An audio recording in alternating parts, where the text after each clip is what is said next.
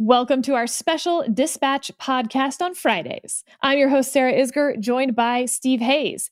This podcast is brought to you by thedispatch.com. Come try our free membership trial. It's thedispatch.com/30 days free, and you can join us for our special Dispatch Live right after the debates next week. And it'll be super fun. We'd love for you to join us. Try it out. No risk. And you can get all of our special newsletters that are for members only. Hop into the comments section, which is my favorite comments section on the internet, and be part of our little weird family. We'll hear a little later today from our sponsor, Gabi.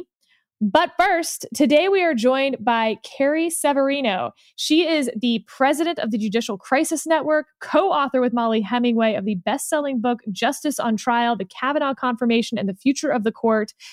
Look, she's just an expert on Supreme Court confirmation process, and she's here with us today. I'm super pumped.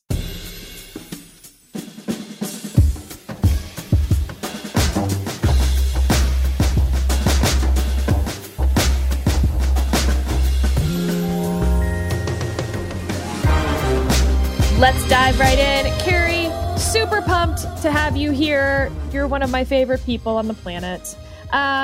But I want to start with a forward-looking question.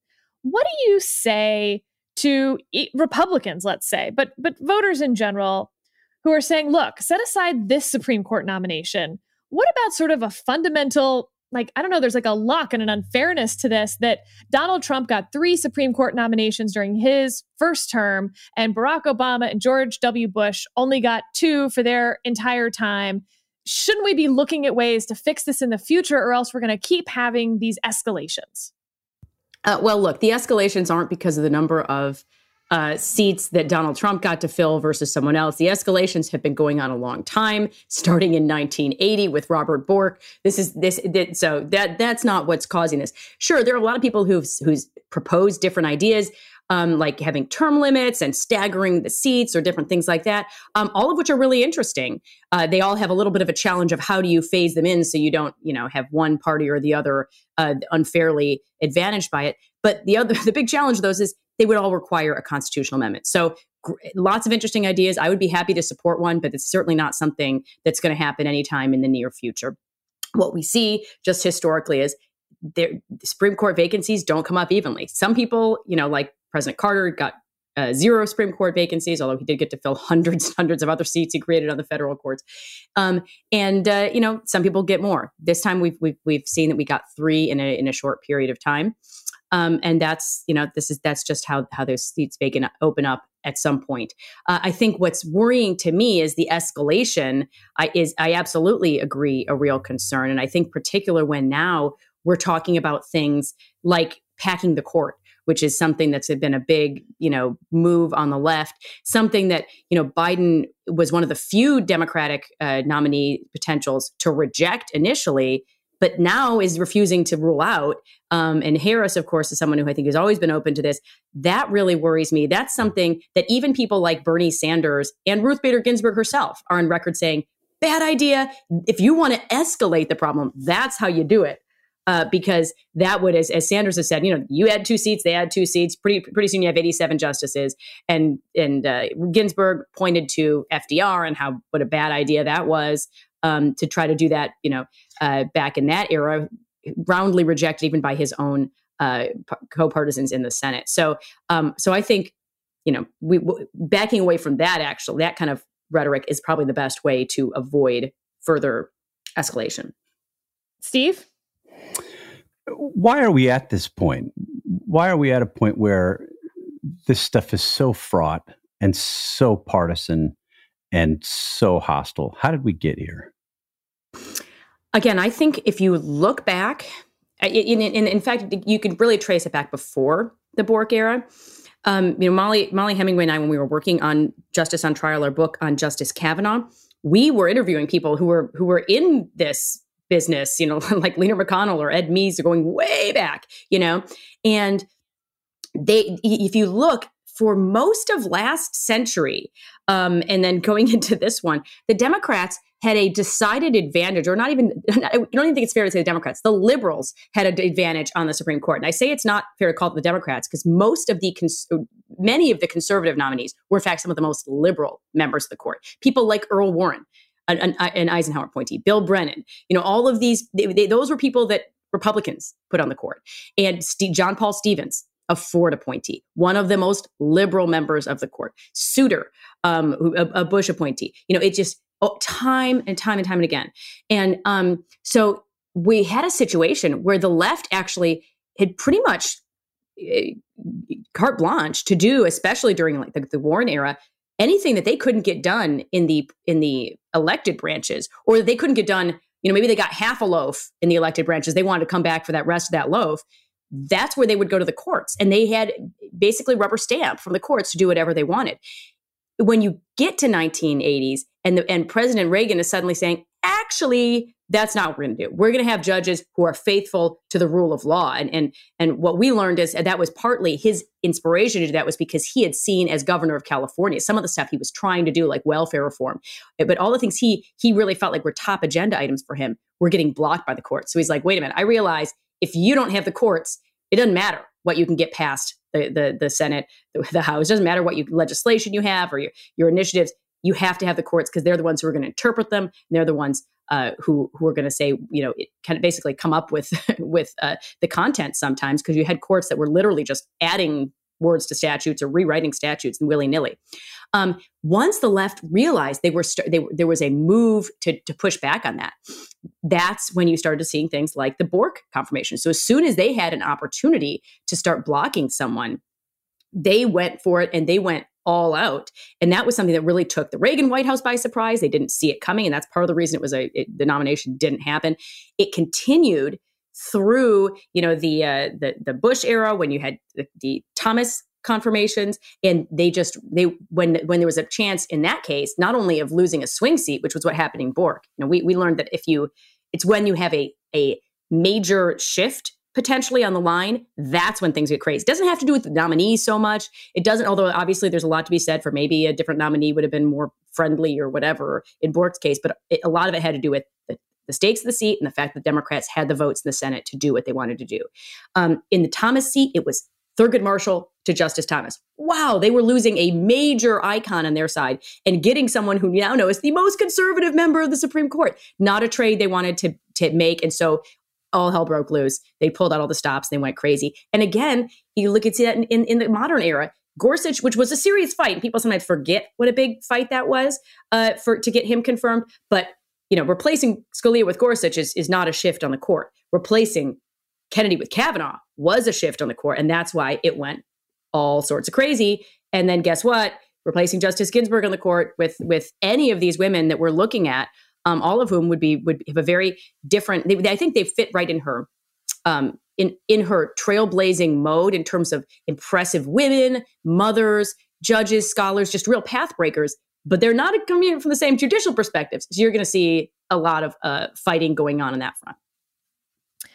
Do you think that the court has become too important? And if so, what are things that can be done to get the court out of the culture wars and the voting wars and the electoral politics? Yeah. And I think that's the other half really to the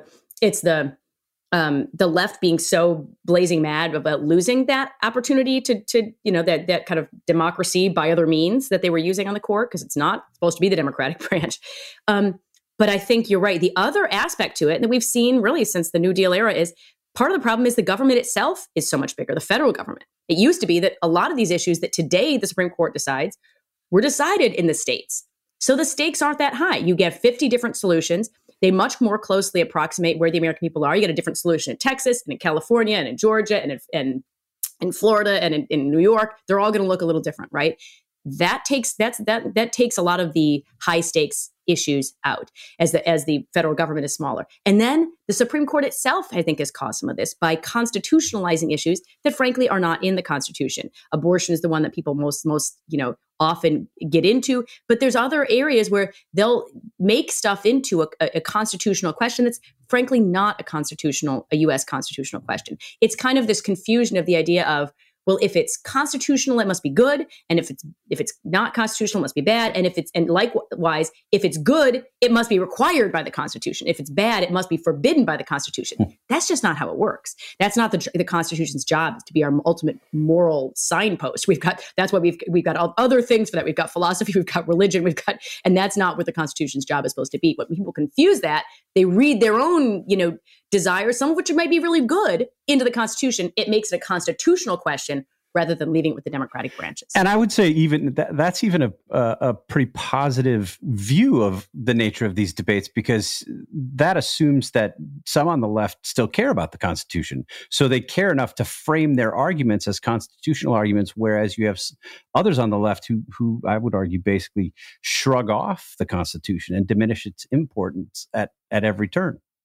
Oh, yeah. You've got people who are, unfortunately, I think, seem to feel even more emboldened now to kind of say, it's this old 200-year document, who cares?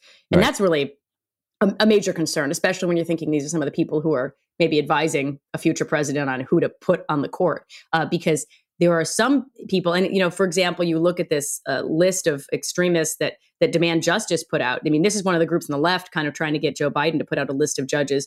And the people that they're proposing are, most of them, activists. They're not even judges. There's not even a veneer of, let's put people who are interested in constitutional questions. No, this is people who have spent their lives in the special interest world trying to advance one liberal cause or another. And this is just, another venue in which to do that. And that's a really frightening prospect to me. Looking ahead to Saturday, we're going to get the announcement of a nominee. And we're going to have hearings potentially starting the 12th, according to some reports. Mm-hmm. What are you looking for to judge a successful hearing? And what are we to make of Josh Hawley, Senator Hawley from Missouri's pledge that he will vote against a nominee who will not say on the record that she, in this case, will support overturning Roe v. Wade? So first of all, for the hearing part of it, everyone, I think at this point, realizes hearings are mostly kabuki theater, and probably I would say good riddance if we decided not to do them at all. I don't think we're going to do that anytime soon. Obviously, in many parts of American history, most of American history, there haven't been hearings at this point, and it partly even because sort of the legacy of Justice Ginsburg. She was the first one to refuse to answer questions about her judicial perspective on things, but she's kind of the most famous. There were at least 60 different questions she didn't answer about what she believed, how she would rule in certain cases. And she cited judicial ethics standards and said, I can't talk about how these cases are going to go. So all of the things people care about the most, including Josh Hawley, maybe, I would love to know how she would vote in this case. Sure. But you know what? They're not going to answer it. And they actually, it is pretty clear, because when you look at people who are already sitting judges, they're not taking someone off the street who's not bound by these rules yet. This is someone who's already a sitting judge, bound by the federal ethics rules, and they can't, as she said, no hints, no forecasts, no predictions. I can't tell you how I'm going to vote specifically in this case. And so there are going to be hearings.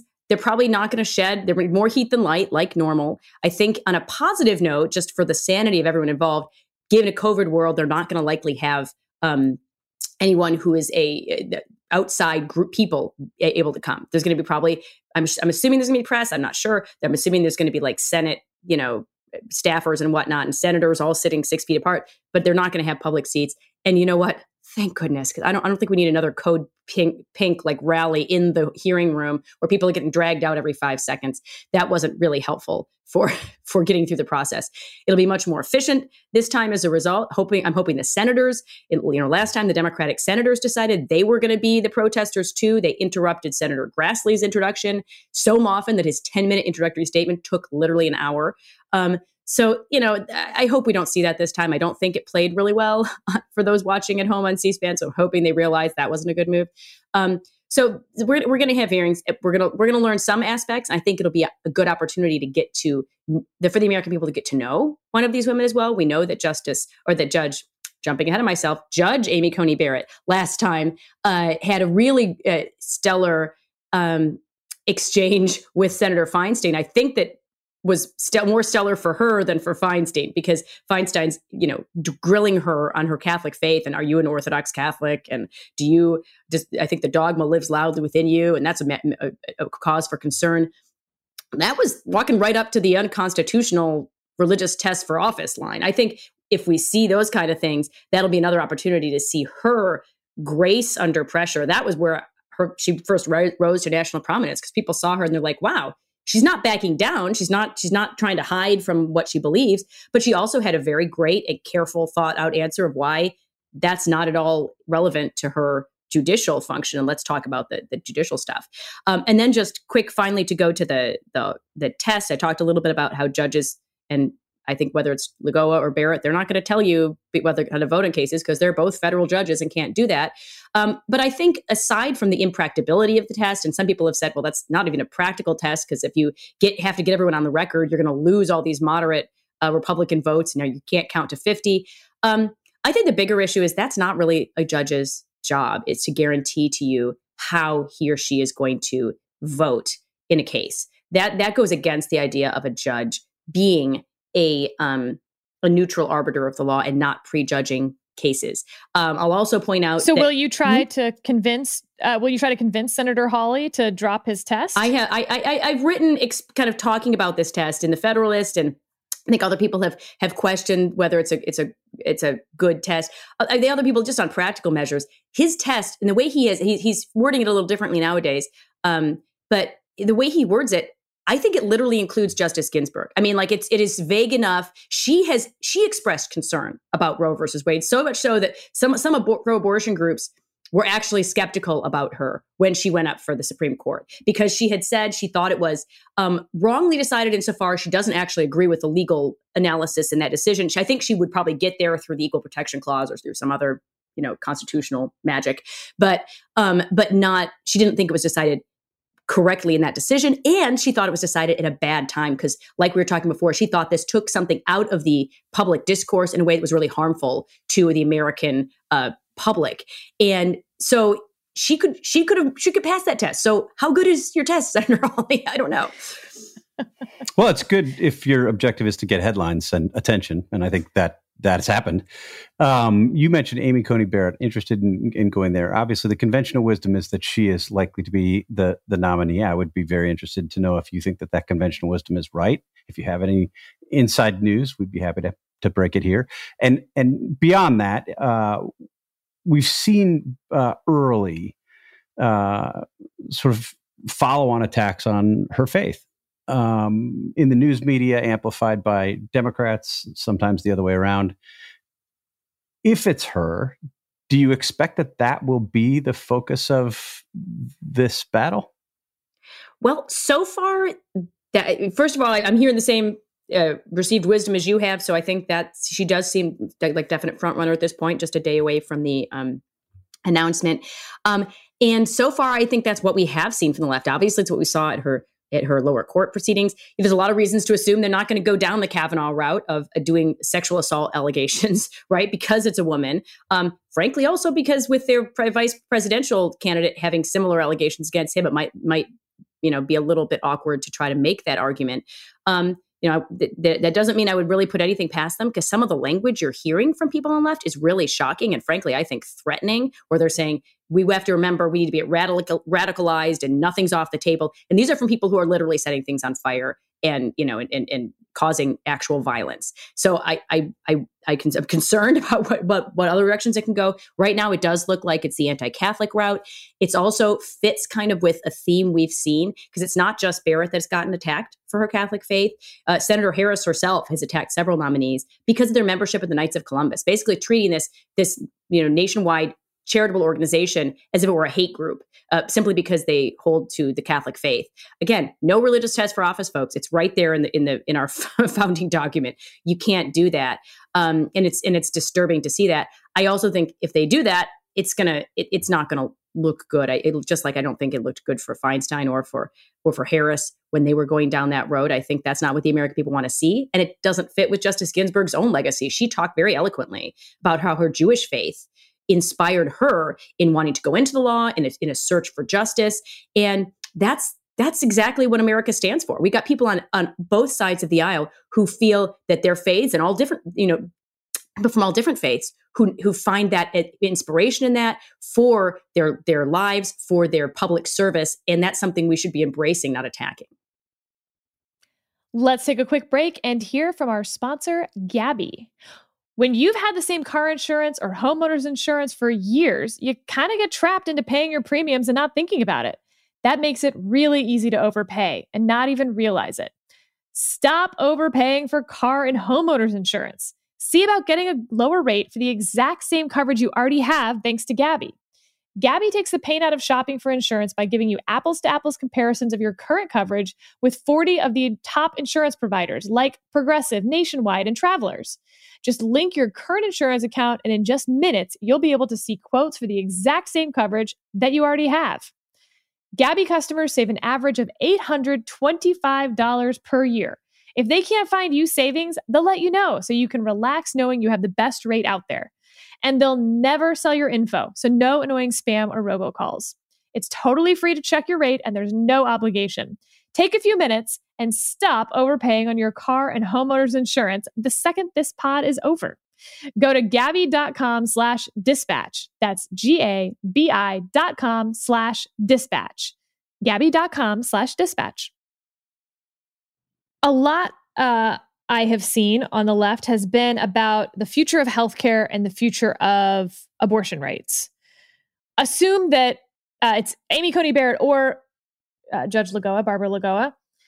How is the court going to look after November, 1st, let's say, when they're confirmed, one of them? What changes?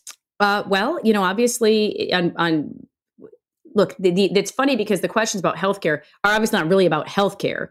They're about either statutory interpretation or the Commerce Clause. And frankly, there's already 5 votes on the court without replacing Justice Ginsburg to say the Commerce Clause does not justify an individual mandated if it is not a tax. So if there's not, that is something that I'm not sure this will even necessarily affect. But I can tell it definitely polls well for them because I was amazed that even I was on TV right after an ABC right after Nancy Pelosi Sunday morning. And I thought even she was going to go straight for Roe versus Wade. She didn't. She just said this whole thing's about COVID and Obamacare. And I was like, the Supreme Court's about COVID. Okay. That tells me where your message testing is, but it doesn't really compute for me. But so clearly they think this is going to be a key issue. I'm not sure she's even the 5th vote on that. So I'm not sure that actually adds up in terms of the vote. In terms of abortion, I think that's actually also kind of a question that we really, we'll see. But I do predict that either of these women would clearly have a different perspective on that issue and on how you interpret constitutional rights than Justice Ginsburg. We don't have either of them on the record saying, I don't think there's a constitutional right to abortion anywhere. So we don't know in that sense. But we do know that these are women who have histories. In Lagoa's case, going back to 2006 in the bench, and Amy Coney Barrett's for the last few years, and then with her scholarship as well, of saying that the Constitution means what is written and the original understanding thereof, and it's hard to figure out, how to get to some of the conclusions that Justice Ginsburg had if that's your approach to the Constitution. Well, it's easy to imagine that Nancy Pelosi wants to talk about healthcare and COVID because those are the things on the minds of Democratic voters.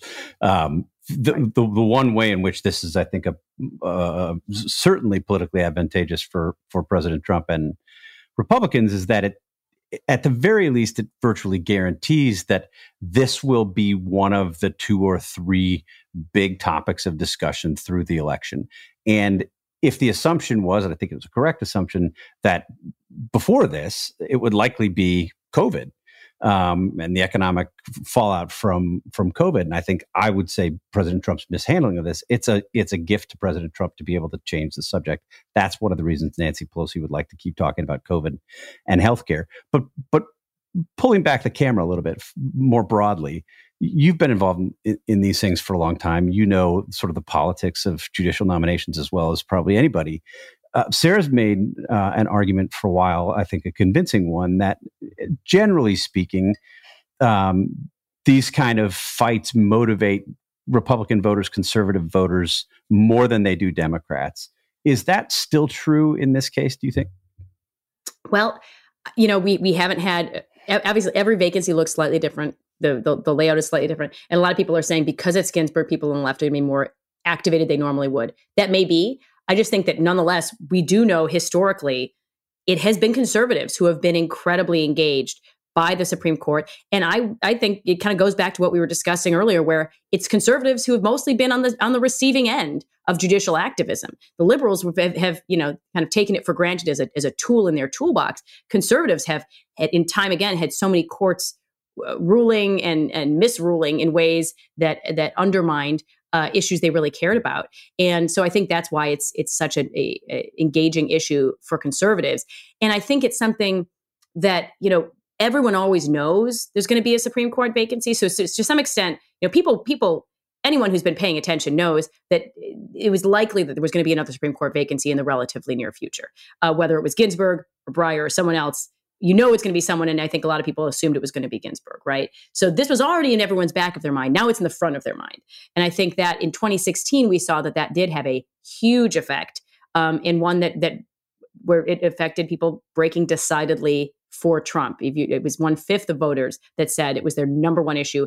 But those in that 1/5 that said it was number one issue broke decidedly, very lopsidedly for Trump. So I think if history is any guide, we're going to see that effect again. But we won't know that until November, or whenever we actually find out the results of the election. I don't know if anyone trusts exit polls this year, but whenever the Supreme Court decides, right, according to right, and whether there's 8 justices or 9 justices to decide that may determine whether we get locked in a deadlock for for the next 4 years while we debate this. Did Republican senators make a mistake with the Garland nomination by saying that it was because it wasn't an election year? Did Lindsey Graham's discussion, even after Justice Kavanaugh's confirmation that he would not confirm another justice in a presidential election year, is that costing Republicans in terms of how voters see the hypocrisy issue? Or is it we can, so we will? So I think the question there boils down to historic precedent, and there is very clear historical precedent that is. It's not because I don't think it's wrong to discuss the fact that it's an election year, because that's what makes that is the key factor in the historical precedent we're looking here. But there's 2 key factors, and one question is we're looking at elections in vacancies that arise during an election year, right? And the other factor, there's 29 of those historically, and in all of the cases that's happened, a president has made a nomination. So in both 2016 and 2020, squarely in historical precedent, Obama made a nomination, Trump made a nomination. The question that helps you determine which of these get confirmed is who controlled the Senate when that happened. And that also shouldn't really be a surprise. But that's not what Lindsey Graham said. You know what? Lindsey Graham has shifted his positions a couple times on judges. I don't want to be accountable for what Lindsey Graham has said on these things. A couple times is generous. Yeah. So I'm not. But I will tell you what I think is. I'm not saying Lindsey Graham's position is a principled one. I'll tell you what I think the principled position is, and I think Leader McConnell actually has held a principled position, and that is that if you look at the history, the precedent is if the White House and the Senate are controlled by different parties, then that nominee is not confirmed. And if the White House and the Senate are controlled by the same party, he is confirmed. That's no surprise. The Senate says it takes these 2 political actors to do it. Effectively, it's like when the American people give the 2 different parties these things, you kind of have a tie. And then it's no surprise that the results of the election are effectively the American people breaking that tie. Here, in 2018, the American people actually gave the Senate a wider GOP majority. That's not tapping the brakes like you had in 2014, where they took the majority away from the president.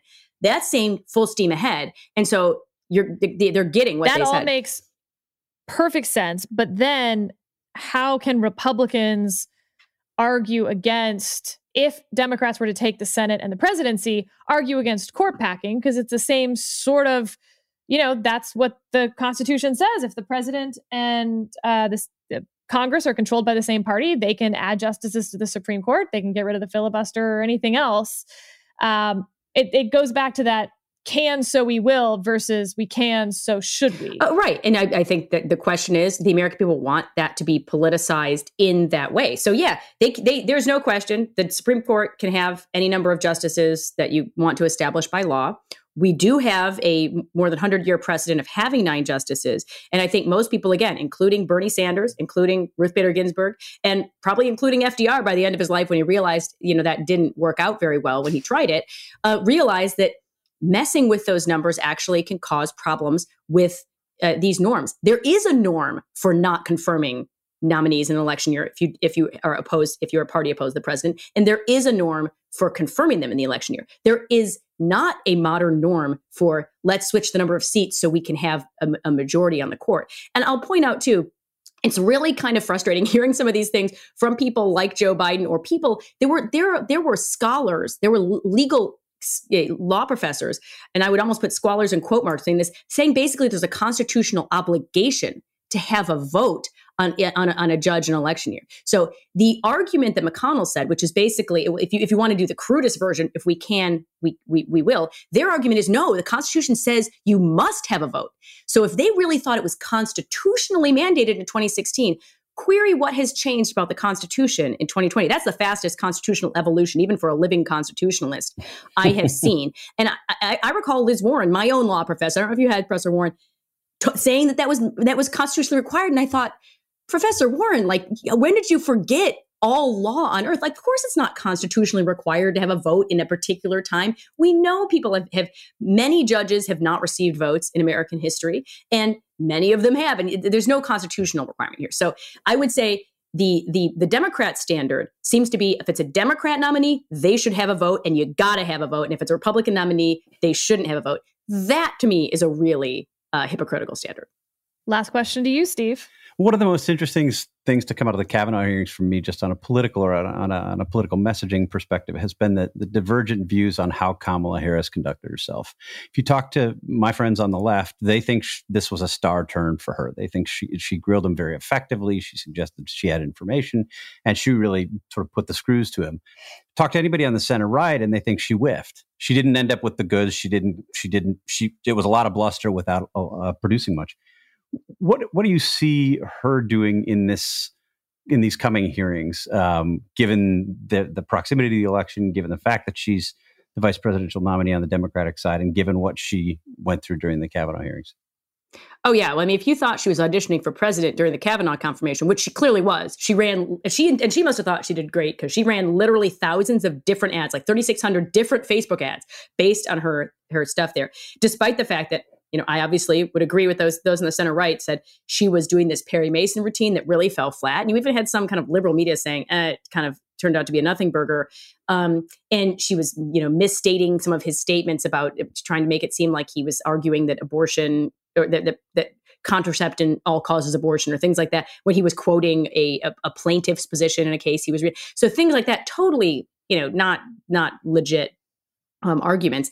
Some of this made for TV moments where she stomped out of a hearing and said she was going to she just couldn't say anything. She was a mom, and she and Senator Booker like walked out in silence, and then went to a press conference and talked about how great they were. So, from my perspective, I think that falls flat. Maybe some people are engaged by it. I think the real question is, clearly those on the far left are going to be, what about the moderate Democratic voters? Do they really think that's good? But again, if she was auditioning for president then, she thinks she's got it in the bag now. I think she thinks she's president-elect effectively if she wins if Biden wins. I think she's just kind of waiting in the wings.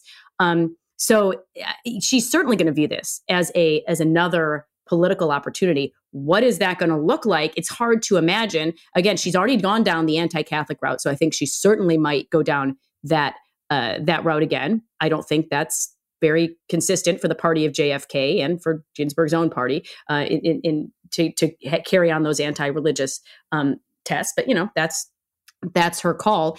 I think it'll be interesting, because it could be almost this is the vice presidential debate you didn't know you needed, but it's effectively between Amy Coney Barrett and Senator Kamala Harris. So I guess we're going to find out tune in with popcorn, but I think she's going to certainly be trying to do some of those same, whether it's a perjury trap or the made for TV moment that the hearings are going to provide her as a member of the Judiciary Committee. It will at least require her to get out of the basement with Biden. So the Severino family is into escape rooms. Mm-hmm. How does one do an escape room during COVID? Unfortunately, thus far, one doesn't, although there's some online ones that we're trying to maybe get a group together to do. But my husband's cousins just sent this awesome game where it's like an escape room in a box. They're the ones who introduced us to escape rooms, and we're like, this is the best thing ever. We've literally done dozens of these.